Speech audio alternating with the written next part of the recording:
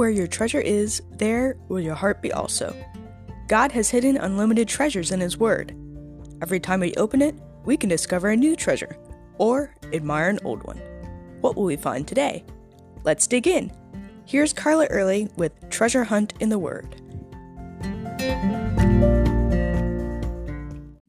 In Bible times, names of children were often symbolic of what was going on in the lives of the parents, or of their hopes for the child's future. We don't do that quite so much today, but I was pleasantly surprised that the name we chose for our son meant beloved gift of God, which he was. I mean, you wouldn't want to find out that your kid's name meant fool, or sad, or rebellion, or snare, or something. But today, it doesn't really matter.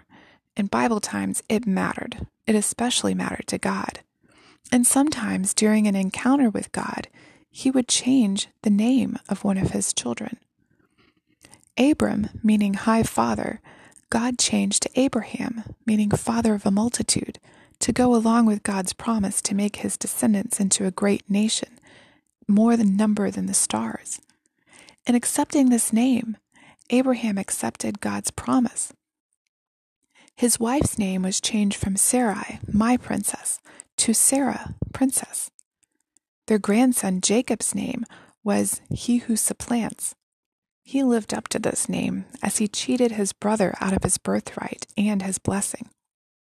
But when God got a hold of him, He renamed him Israel, he who wrestles with God. In the New Testament, Jesus changed Simon's name from he has heard to Rock or Peter. Sometimes Jesus called him Simon when he was hearing but not fully understanding, and sometimes He called him Peter when he was standing solidly on his beliefs in who Jesus was. Saul, whose name meant asked for, changed his name from Hebrew to Greek so that he would better identify with the Gentiles that he was called to reach. But I thought it was interesting that his new name, Paul, meant small or humble, perhaps reminding him to stay away from pride and be humble as he was being used mightily by the Lord. A few years ago, I ran across a verse in Revelation 2:17 that says, "I will give him a white stone, and on the stone a new name written which no one knows except him who has received it." When we were studying it, I was teaching some young children. I gave my students each a white rock and told them to think of a positive characteristic that they most wanted to be. I gave them a few minutes of quiet time to ask God how He wanted to grow them and mature in them for the next few years. They were to write that on the rock with a Sharpie and put it in their pocket and pray for God to do that with their lives. I watched as they wrote things like strong and wise and faith.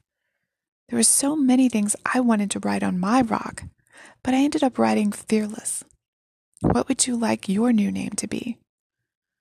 Another passage in Revelation spoke of the 144,000 witnesses having the Father's name written on their foreheads. The Lord labeled them, "This one's mine. No one can touch him without going through me first." Are you labeled as God's own treasure? Not on your forehead, but on your life. Can people tell you are His? Would even your enemies label you Christian? What name or characteristic would you like to be known as? I challenge you to write it down and pray over it. I'd love to hear about the results. You can contact us at treasurehuntintheword@gmail.com. Also, if you'd like to share a treasure God has given you by doing an episode, please contact us. You can listen to other episodes on our website, which you'll find in the description below. Thanks for listening, and remember, where your treasure is, there will your heart be also.